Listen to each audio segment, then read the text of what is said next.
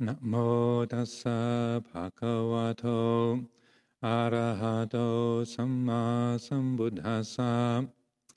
Namo tassa bhagavato arahato samma sambuddhassa.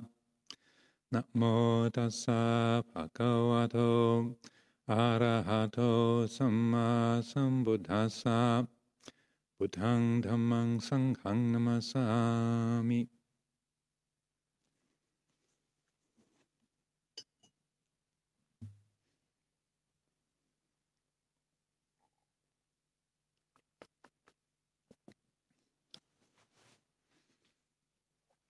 The next talk in this anthology called Direct Realization, Volume 3 of the Luang Por Sumedho Collected Teachings. This is Chapter 15, Stillness and Response, and these are all talks from the book The Way It Is, Dhamma talks given in the winter retreat of 1988.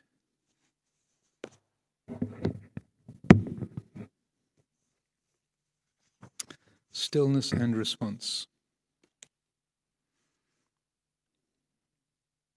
When we began our winter retreat, I asked you to accept the whole of what happens during the next 2 months.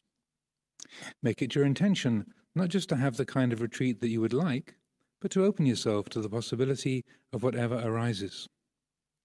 Psychologically, this prepares us for the way life moves and changes. When we set our mind on trying to make life into what we want, we always feel frustrated when it doesn't quite go the way that we would like. So try changing your attitude to one of acceptance and willingness to look at and understand experiences, rather than just trying to get rid of them. You're developing this practice of stillness, the stillness which is everywhere. Whether you are in a group or alone, in order to be with the silence, we have to realize the stillness, the silence. In other words, be that way. Be still and silent. If one just follows the restless sensations of the body and the proliferations of the mind, then of course, silence is impossible. It can even be a threatening experience because one is so identified with the agitation and restlessness of the sensory realm and endlessly seeking to be born into it. The emphasis now is to recognize that restlessness is what it is. Recognize that restlessness for what it is, no longer to follow it, but to train oneself towards calm. This means not just suppressing or persecuting the bodily formation, but training it, because these bodies need to be trained with kindness. If you brutalize animals, they are not very nice. They're just frightened, untrustworthy, miserable creatures. To train an animal, doesn't mean you just pamper it. It means to give it everything that it wants and to fulfill every desire, to sort of be too soft and too unchallenging for it. Not just pamper it, but that you guide it. It's the same with your own body. Your body needs to be respected and guided into not following its restless energy and habits. But this doesn't mean that you should deny it everything either. As a trainer, you need to be both kind and firm, not stubborn or brutal. Not kind in the sense of giving in to everything, because that's not really being kind, but caring, being concerned, having the right amount of interest, the proper attitude towards your own body and mind. So there's a few things in there.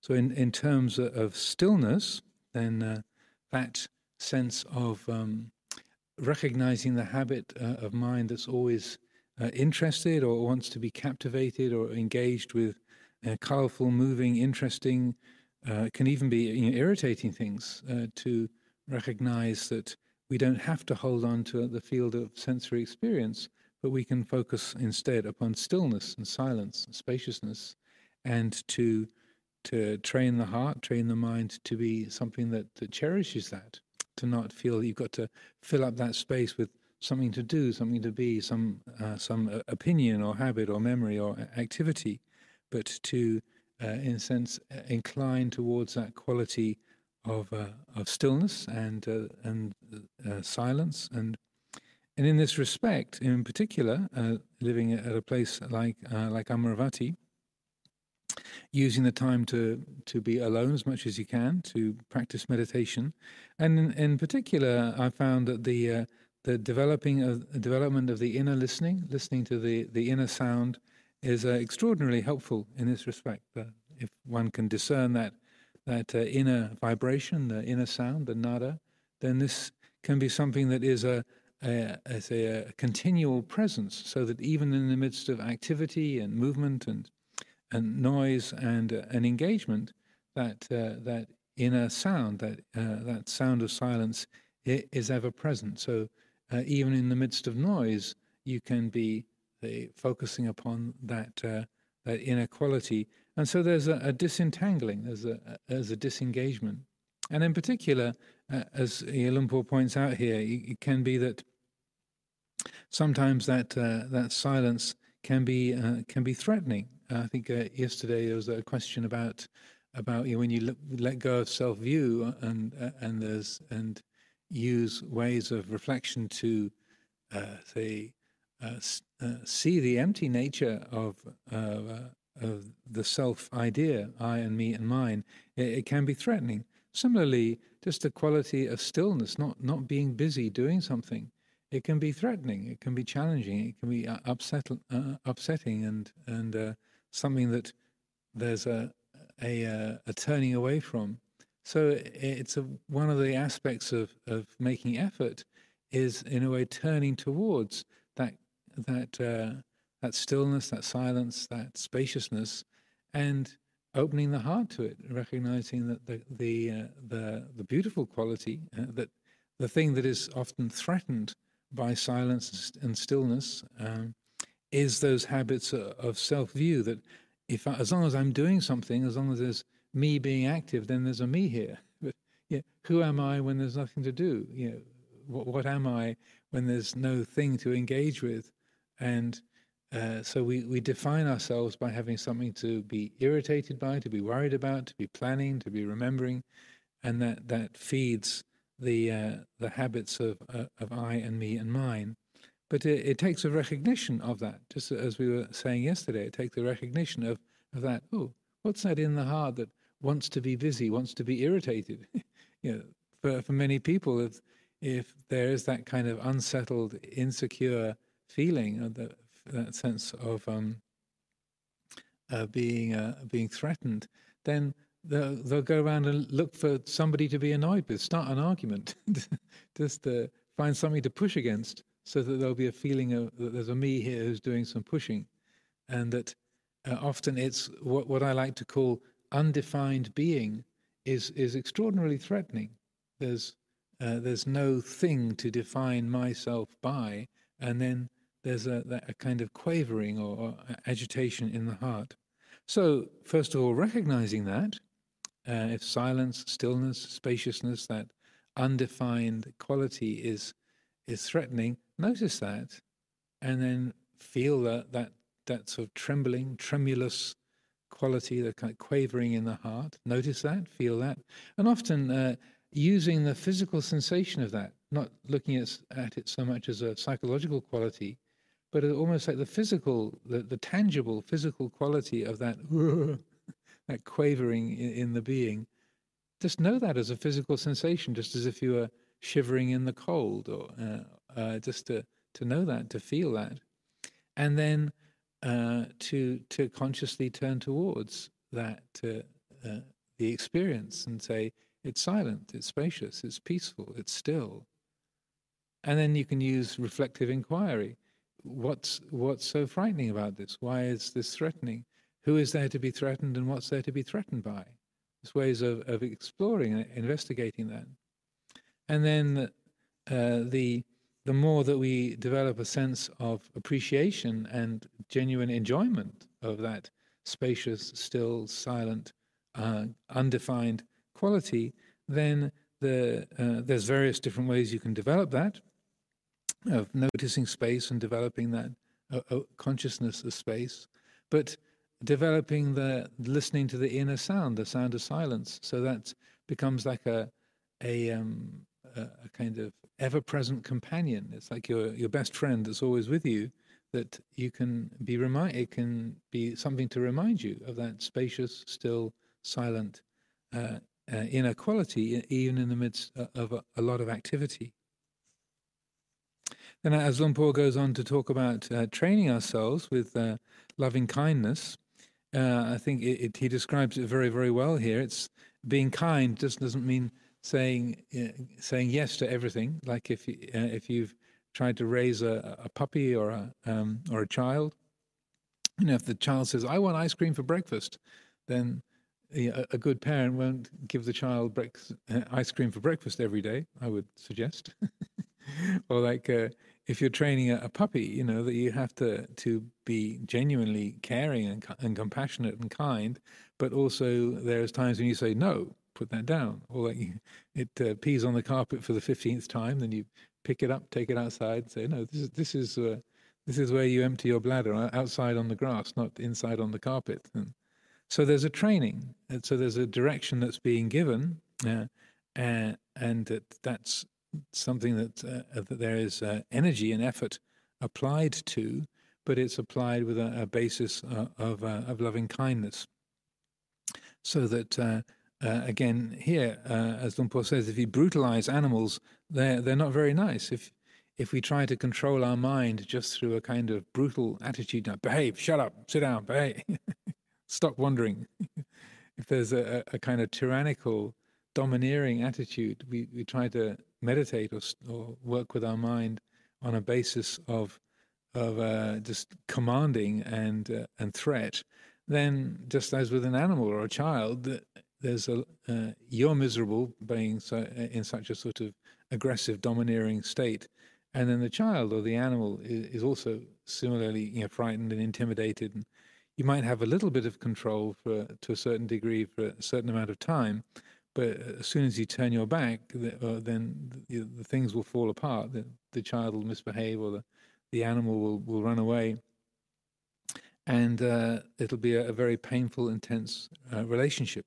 So working with our mind, developing loving kindness with our mind, is learning to be not seeing our thoughts or our emotions or the body as a problem or an enemy or something that has to be sort of forced into behaving in a particular way, but working with the mind, with the body, with the personality, and so that then there's a collaborative attitude, as a way of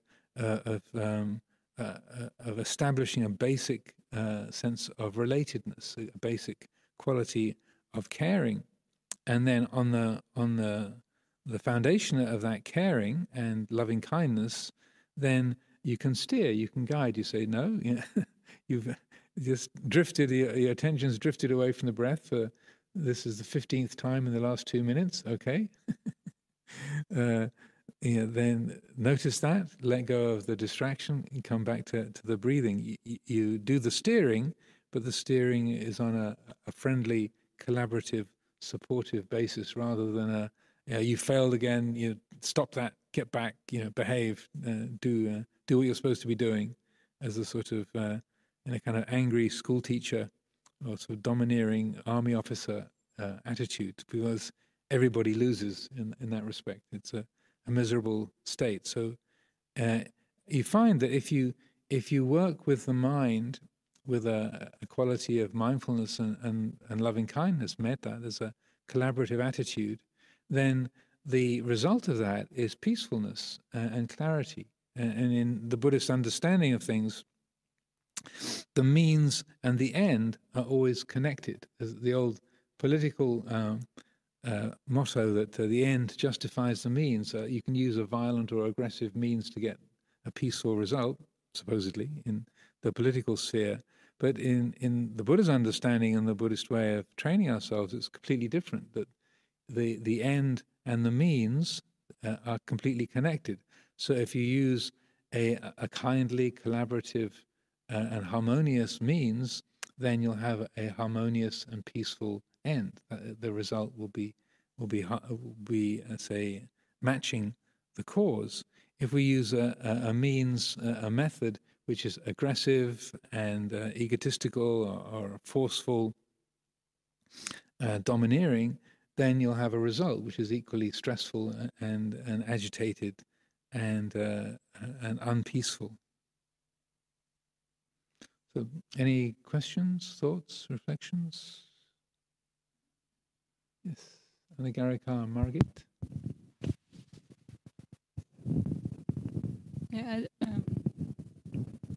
I was just wondering because, so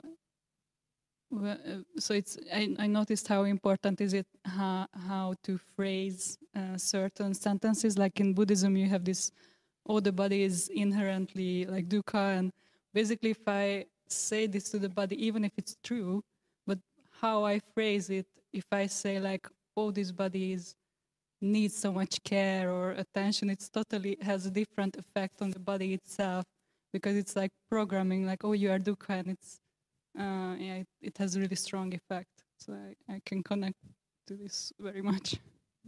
Just a reflection. Yes, well, it's very true. I think I always encourage people to develop your own phrases, your own way of speaking. That I feel meditation and spiritual training is it works best if it's an experimental process. You try things out and see how they work. So there are many suttas and teachings, different teachers, they phrase things in different ways, different languages. That you're from Hungary, right? So how you would put something in Hungarian in your own language is very different than, say, if you were reading German or in English. And so to get a feeling for, okay, well, this is the direction that this is the quality it's talking about. Now, what's a way of phrasing this that brings a beneficial result? So you try things out. You put it in different ways, and then you kind of develop your own language. And then also things change over time, so that a phrase or a particular word that you might use now that's very helpful this year, in a year's time, it doesn't quite have the same result. There's something else has come along that sort of puts things in a more skillful, more helpful way. So that rather than just following a formula or sort of obeying instructions, I feel it's most skillful to have that kind of inquiring attitude, to say, well, how's this working? What's the result?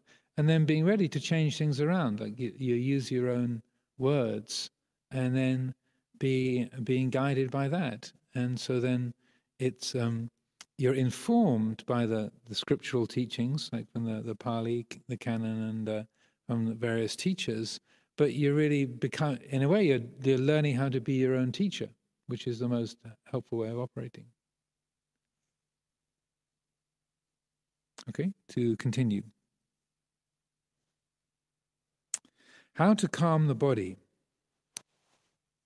One way is through, quote, sweeping meditation, unquote, in which you sweep your attention through the body, concentrating on the sensation in the body as you do so. The body needs to be noticed and accepted for what it is. So we bring into consciousness even the tensions, unpleasant sensations, and sensationless parts of the body. When we do that, going from the top of the head to the soles of the feet and back up again, the body will feel relaxed. It's a very healthy meditation, and it will help to train the mind not to be caught up in conceptual proliferation and endless wandering. Then, as these forms start to calm down, we begin to feel much more aware of the silence of the mind. We can abide more and more in that emptiness, where there is no self, just the present moment as it is. The stillness and silence are ever present wherever we are, no matter what condition we happen to be in. You can abide in emptiness by just standing among the barren trees of winter and looking at them, without creating anything from them. You can feel a sense of perfect calm and contentment with just being still and silent like the trees. Our ego might say, well, I do not want to become a tree. I want to express my true inner creativity, my unique personality. We listen to the inner voices that complain and grumble, the wanting to become something, that which stands out or exists. But we're not feeding these creatures. We're letting them go and moving towards the stillness, the silence. This word existence means standing forth. Something that doesn't exist doesn't stand forth. So when we say non-existing, we're not talking about killing ourselves and no longer being alive, but about no longer following the desire to stand out and become something, to be separate. That sounds like a really nihilistic view. Ajahn Sumedho doesn't want to exist. Oh, poor man, he needs to see a psychiatrist. But non-existence doesn't mean that we do not want to have any personalities, that we just want to become dreary, boring people. That's not it. It's the ability to abide in the subtlety of just being aware, open and sensitive, without being caught in the delusions of trying to become something else, or stand out in some way. It's just realizing the peace of non-existence, because non-existence is peaceful. And when there are non-existence and emptiness, there is the knowing, brightness, wisdom, awareness, clarity, enlightenment. Things are as they are, suchness as isness.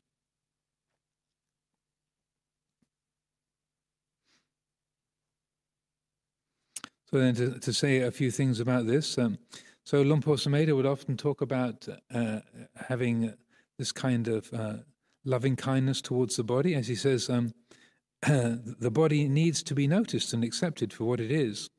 Often he would expand on that and say it's, how it's really helpful to relate to your body as if it was your best friend, or like a pet that you have always with you, and that just like if you have a dog or a cat, cats are a little bit more kind of aloof generally. At least they appear that way in the main part. But many animals, they respond very positively to being paid attention to. So when they're petted, and particularly with dogs, I grew up with a house full of dogs through my childhood. When you pay attention to them and rub their head or scratch their tummy, then they're really happy. They really enjoy it. They're glad to see you. And so that Luang Por would often say how if we relate to our body with loving kindness, then it responds. It kind of lights up. Oh, yeah, the master's paying attention. Yeah, I'm loved. I'm appreciated. And there's a kind of a glow. Sometimes when he would talk in that way, the more cynical amongst the crowd would think, Luang Por Sumedho, what are you talking about? But if you actually work with that attitude and you start to relate to the body in that way, you do find that there is a kind of a brightening, a lightening up, an energizing of the body, I found anyway. And so that in particular, because in our conditioning nowadays, we very easily live up in our heads, and that the body is often just a thing that stops our chin from scraping around along the ground when we would move around. It's just a kind of a way to get our head to move around the planet. And if it doesn't hurt, then we ignore it and stop thinking about it, or don't pay it any attention. This is a generalization, of course. There's a bit of a sweeping statement, but often it's like that. And then in particular, when the body starts hurting, if you have like a painful back or headache or painful knees or whatever, then in meditation in particular, then when we do notice the body, then we relate to it with fear of what that pain is going to turn into, or what's going to happen to that knee or your back, or is this headache ever going to go away, or aversion to the painful feeling that's there. So that the body, again, this is a generalization, but if we haven't really developed a lot of body awareness and loving kindness to it, then the only time we are paying attention to the body is with fear and aversion. So it's really helpful to notice, if that's the case, you find that to be true, to notice that and to spend time consciously spreading loving kindness through the body. And I found this very, very apparent when I was invited to go to Mount Kailash about 8 years ago now, my goodness, 2013. So during that winter retreat, it was really, really cold. It was a freezing cold winter, and I was engaging in a sort of Get Fit program.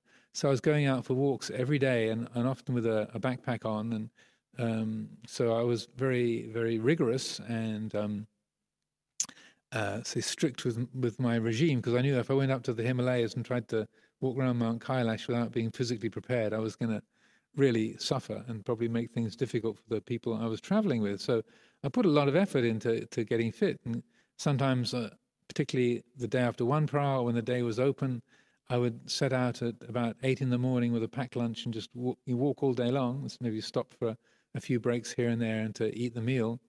But I'd often come back at 8 or 9 or sometimes 10 o'clock at night. So after walking for a long, long time, in the dark, getting back, and my body would be aching all over, sore feet or sore backs or legs, and along the way, there would often be various tweaks, like a particular place in my leg would feel really strained or painful, or there's some a muscle in my back would be really aching or knotted up, and so I really noticed this, how I was basically just paying attention to the path I was walking on and what the landscape was like, and then only when my body started to hurt did I really pay attention to it in a close way. So I brought this teaching of Luang Por Sumedho's to mind about loving kindness, and saw this habit of just meeting the body with aversion or with fear, like, oh my goodness, what's happening to my leg? Oh no, the other leg now,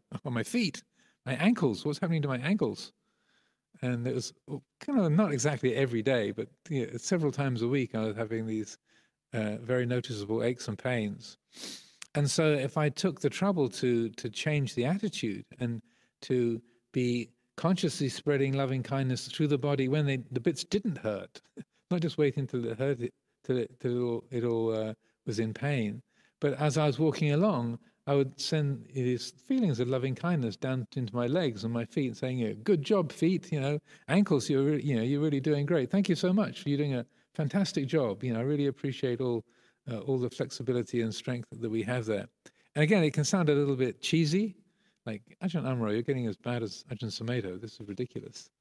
But in terms of actually helping the body and making the process of walking and traveling around with a hefty backpack, it made it much more enjoyable, and the body really seemed to respond in a very good way. And so when I actually did go to the Himalayas, we walked in from northwestern Nepal through the Humla Valley into Tibet, and then crossed into Tibet, and then traveled up to Mount Kailash, and then the three or four days walking around Mount Kailash, then I didn't suffer from any kind of serious injuries, and my lungs were okay, and my body felt really comfortable most of the time. I mean, it was hard work, but it was a really good exercise in that. And along the way, I kept remembering to develop the sense of spreading loving kindness through the body and expressing appreciation, and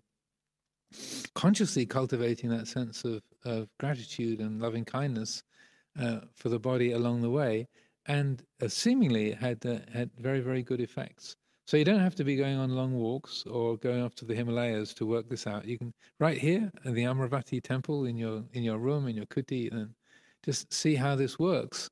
As you're standing in the line in the sala, to waiting for your food at lunchtime or breakfast time, just to appreciate, how the body can stand up, how the eyes work, how your teeth are not hurting you today.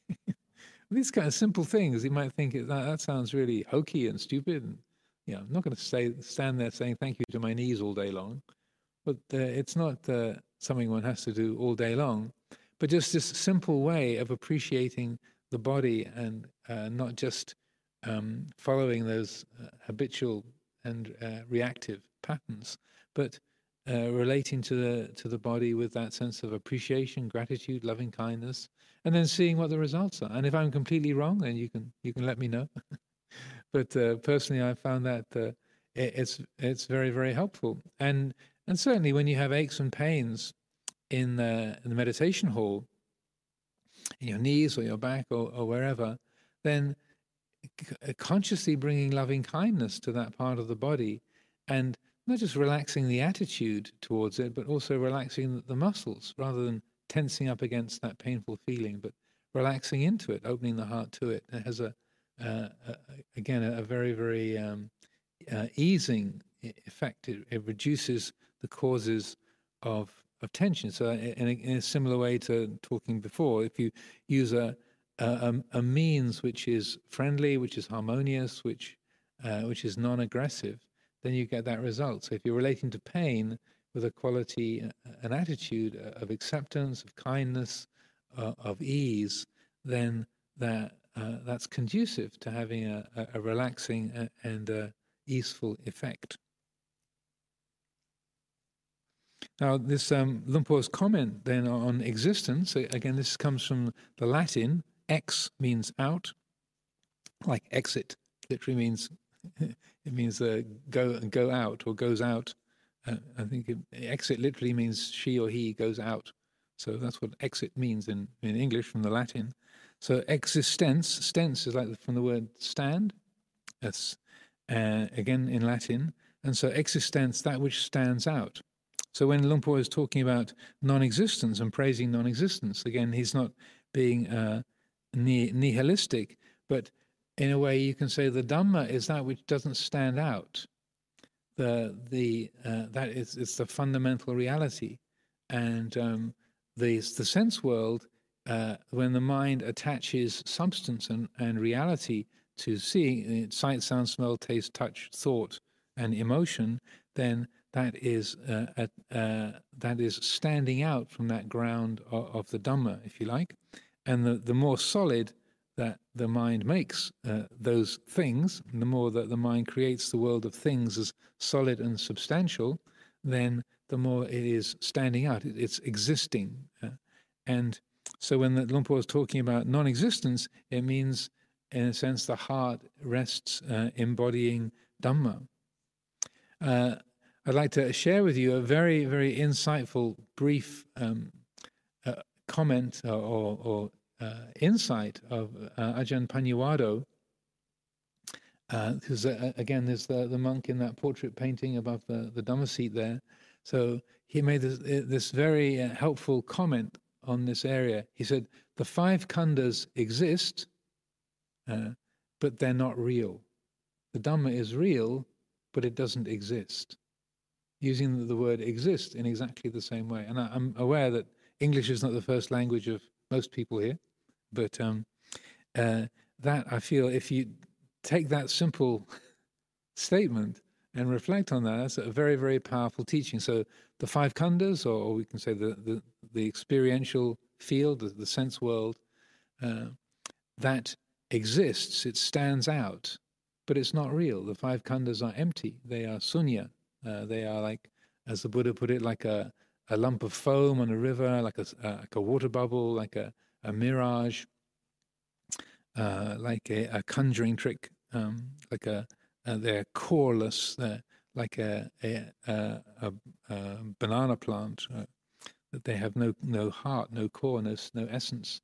So the 5 khandhas are not real, but they exist, they stand out. The Dhamma is real, but it doesn't exist, it doesn't stand out. And so that might make things more confusing. But I feel that's an extremely beautiful, very, very wise and succinct expression of the teaching, and something to really reflect upon. So we have the word Dhamma, but the word Dhamma is not the Dhamma itself. It's a sound in Pali language. It's a conceptual form in the mind that represents that fundamental, timeless, non-personal, universal quality. So we talk about the Dhamma as apparent here and now, sanditiko, akaliko, timeless, ehipassiko. These words are talking about or pointing to the quality of the Dhamma, but the Dhamma itself, you can't imagine it. You can't create an image of Dhamma. it's like it's unimaginable, unimaginable. Um, and so, to our thinking mind, or the mind that likes to create forms or ideas or concepts, that's frustrating. It can be, but the realization of Dhamma, it's an awakening to a reality. It's not a conceptual activity. It's not a verbal or or something that depends upon an image or can be represented in an image, but it's a quality of the heart that can be actualized, can be realized, can be known.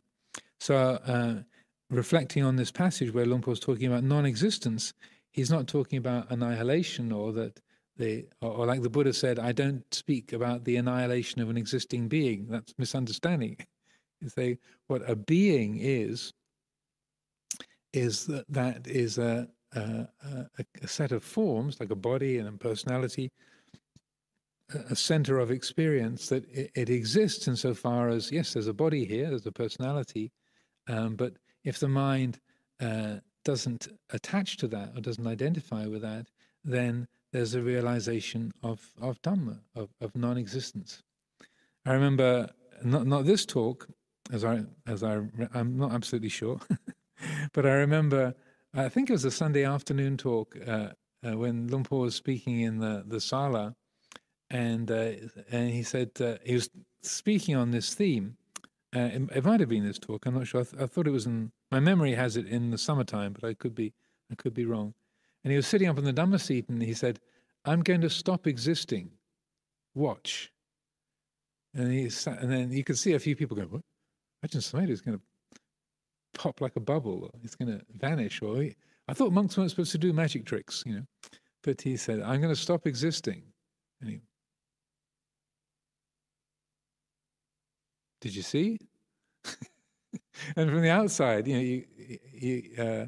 if you weren't looking closely, you couldn't see any difference at all. But he was, at that moment, he was changing his attitude internally and letting go of Ajahn Sumedho, letting go of the person, the body, the personality, and it was certainly got people's attention. And it wasn't like his body disappeared from view, but as an internal change, then he, at that moment, as I recall, he said, "I'm going to stop existing," and then whoop, sort of came back into quote unquote existence. Again, it wasn't sort of a magical performance like a monk doing a feat of psychic power as such, but in a way a demonstration of the application of insight. So I hope that's something that people can appreciate. Does that make sense? Any questions, thoughts on this? Don't be shy. Roman, yes, please. There's a microphone right here.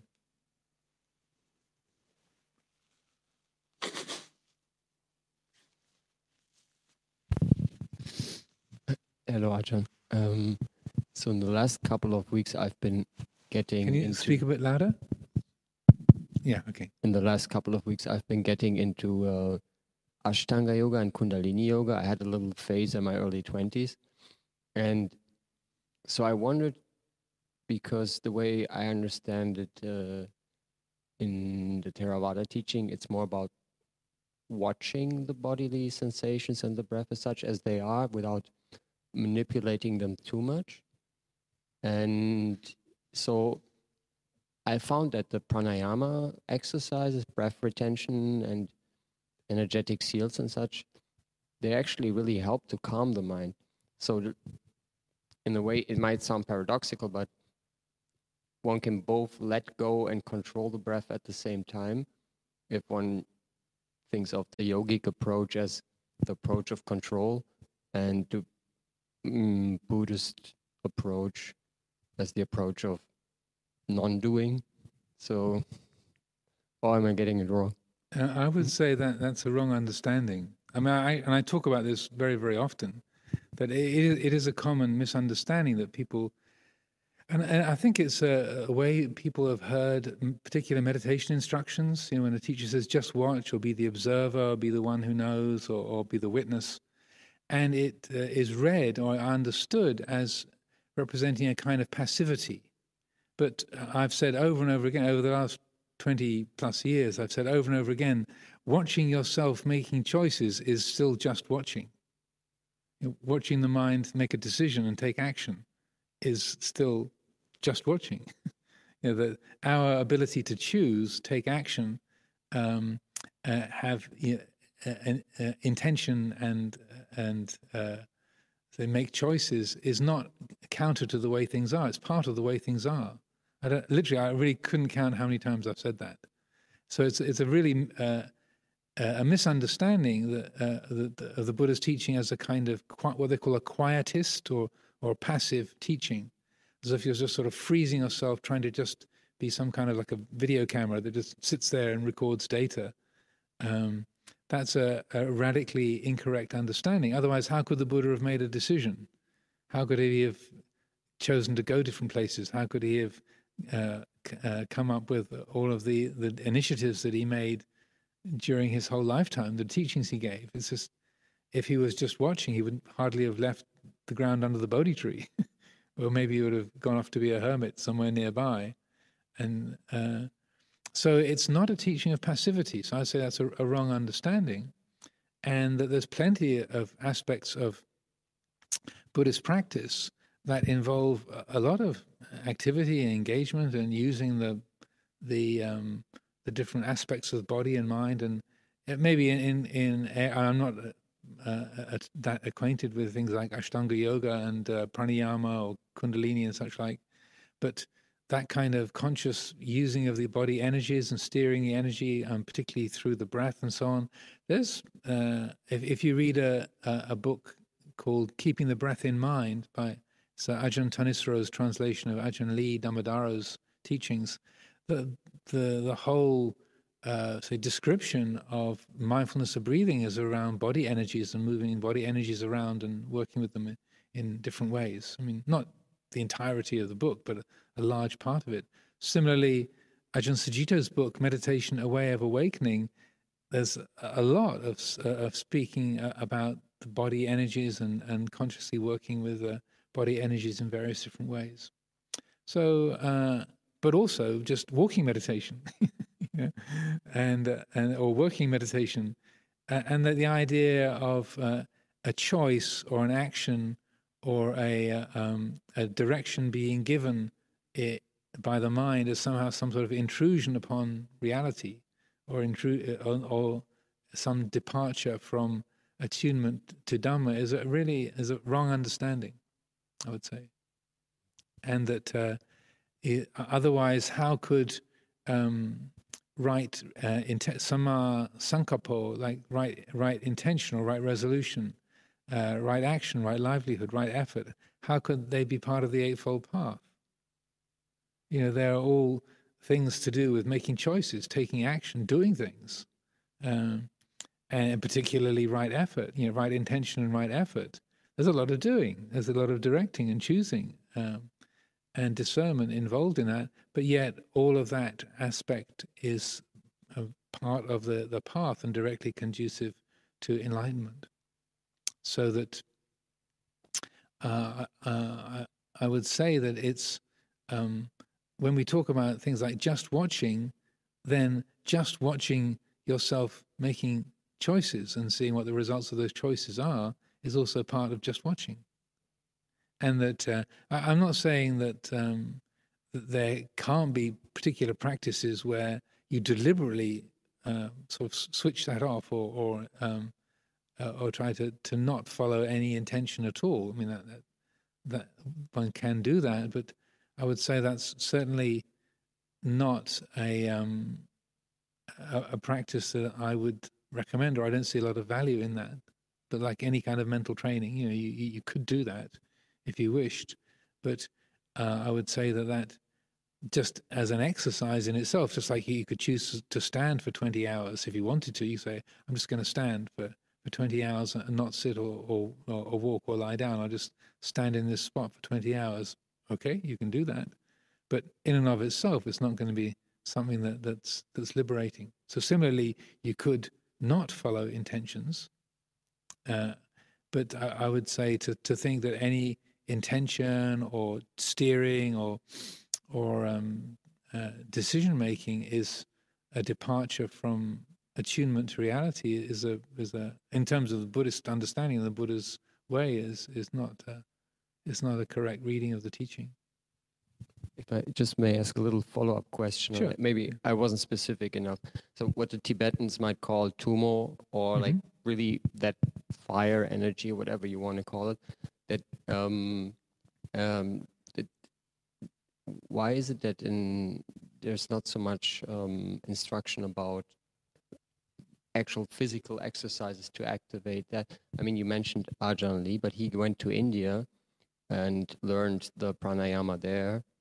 If I recall, Ajahn Thanissaro talking about it correctly.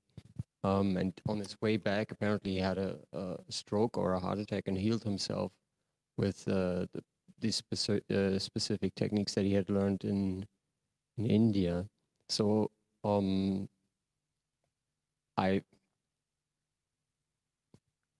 I'm trying to say is that if this is roused, then there's like, I sometimes wonder when the Buddha says rouse energy, that it was common knowledge at that time that that's related to certain physical exercises or preparations, which then in the course of time might have been lost. Maybe so. I don't know. I really couldn't say. Certainly there isn't, as far as I know, much that indicates that in the Pali Canon.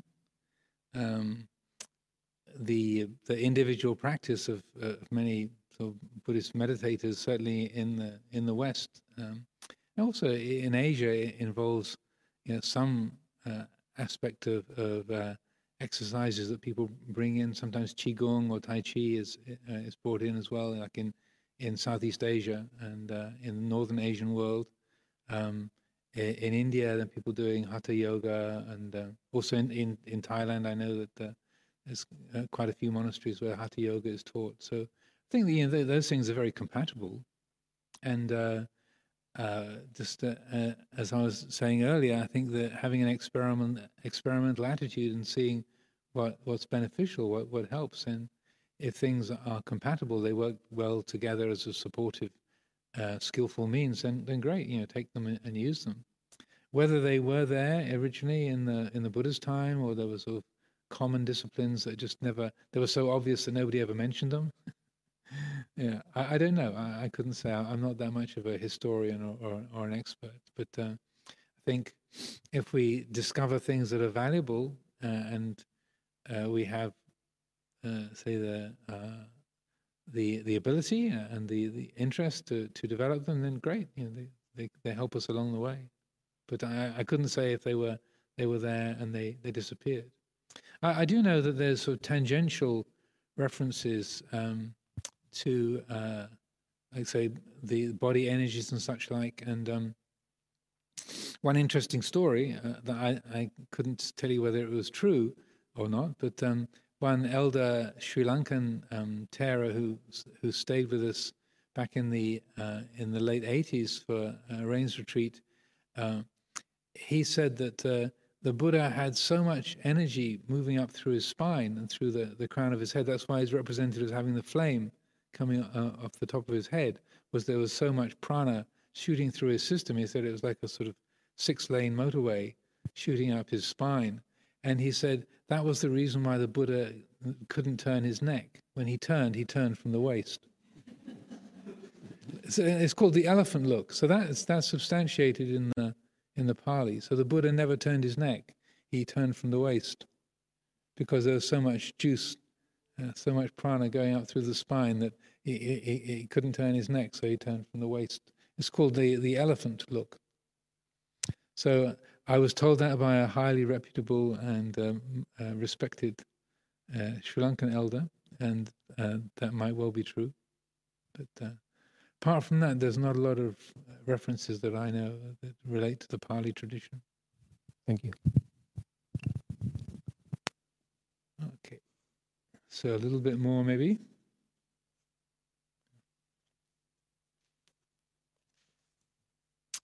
Things are as they are, suchness as isness. So as isness is our business. If you're looking for another Buddhist motto. Lumpur Sameda didn't say that. I just said that. In Western values, the emphasis is on being special, a unique individual, a child of God. This attitude is very much supported by culture and religion. There are the, quote, chosen people of God, unquote, the sects which feel that they've been called by Jesus and all the rest haven't. And they are the ones who are going to make it and live in an eternal paradise. But what happens to you if you have all these views of being special, of being an individual, all those self-views? From my own experience, the result of all this was suffering. There seemed to be a tremendous investment in having a unique and sizzling personality. Sometimes I used to think, wait a minute, maybe I don't have a very nice personality. Maybe I don't have any personality. There was so much anxiety, frustration, jealousy, and fear. You didn't want to be a failure, didn't want to be a mediocrity, to be the ordinary guy. It was very painful to be always caught in that desire to become somebody. And as long as you have that desire, you're always going to fear that you'll become something that's not very good, because fear and desire go together. At first, our path may seem a bit hopeless. Sometimes a lifetime's tendencies and habits towards becoming and emphasizing yourself as an individual personality are so strong that you feel you shouldn't be that way. You should try to be nobody. But trying to be nobody is still being somebody. What I'm suggesting is not to become nobody, but to realize the truth of mind. Then you can abide in truth, where you feel most at ease and peaceful, rather than in this endless round of existence in which you're always seeking to be reborn again. You'll never find contentment in any level of existence. They never satisfy, not even the best of them. The most blissful conditioned states, the jhanas, are still unsatisfactory for us. The Buddha made it very clear that all forms of human happiness and worldly success are really terribly disappointing, because they can only gratify us temporarily. As soon as that gratification is gone, we're caught in the same process of again seeking to be reborn, to become something else, to find another moment of happiness. Life becomes so wearisome.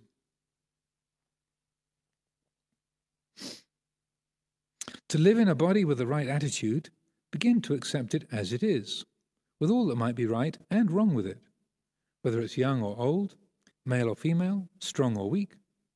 This is the path to true peacefulness. Do not seek to identify with your body or try to make it into something else. When we know truth, we can pick up our identity as is appropriate to time and place, without this becoming an attachment. We feel we can manifest and disappear according to what is needed.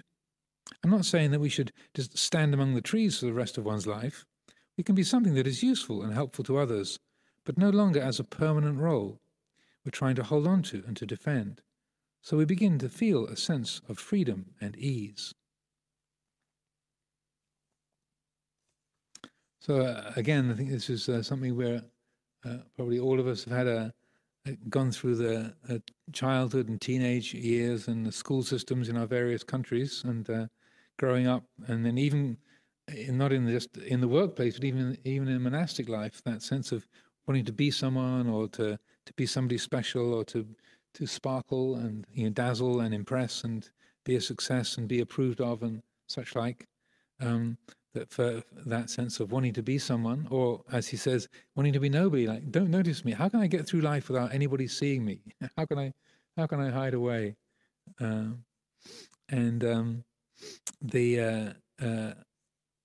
we want to be someone or we want to be nobody, one of which is sort of bhavatanha, to be something, or vibhavatanha, to be nothing, then both of those are, as he points out, destined to bring dukkha.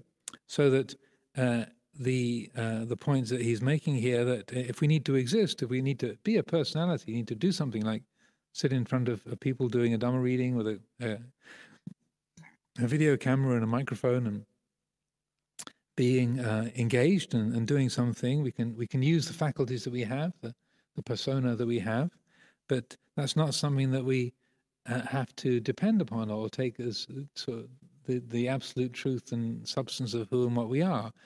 The word persona, again from the Latin, there's lots of Latin and Greek in these teachings. So persona, per means through in Latin, sona is sound. So persona is a mask, like an actor in the Greek or Roman theatre, they would wear masks, and so the persona is that which the sound goes through. So a person is a mask. So if you need to be a monk, you need to be a nun, you need to be the transport manager, you need to be the ajahn, then you sort of put on that mask, you perform that particular existence, you do that standing out. But when the time is finished, when 6 o'clock or 7 o'clock comes around, which is any minute now, then close the book, say the closing, depart, and then stop existing in that same way. That you put it on, you do your thing, you take it off. So there's no taking refuge in being something, and there's also no refuge being taken in not being that thing, but rather there's the heart embodies that quality of awareness that knows that coming into form, doing that thing, but existing, being, and then letting go, that non-existing, and say not manifesting or not performing or not say taking shape in that way. And so then we find ourselves very, very adaptable. We when we need to perform a particular role or have a way to respond to a situation, someone that we're living with is very upset, so we console them and help them. Someone cracks a joke and we find we laugh along with them. You walk into an empty room and you're quite happy to make a cup of tea, sit down and be by yourself and not have to be anything or do anything, just to be present and to know this moment, that we are able to be, or to take form, take shape, or to not be, to just attend to the qualities of the present. And there's nothing lacking in that sense of not engaging with a persona. So that these are very, say, I think, essential principles to get in terms of how to live harmoniously, rather than trying to perform a role or trying to be something that you think that the people around you want you to be. She wants me to be like this, he wants me to be like that. If I act in the way that I think that they want me to act, then they will be happy, and that's a good thing. It's a lot of stuff to carry around. It's a lot of doing, and especially if you've got 5 people in the room who are all expecting you to be different things, then that's a lot of work. But if instead of buying into those roles or trying to be something, trying to take a form to please others from your idea of what they want or what is to be done, then you're coming from a much more intuitive place, that then you can relate to different people in different ways, totally based on attunement to the time, the place, the situation, and not from an idea or from self-view or from a plan. So I will leave things there for today, or for these thoughts for consideration.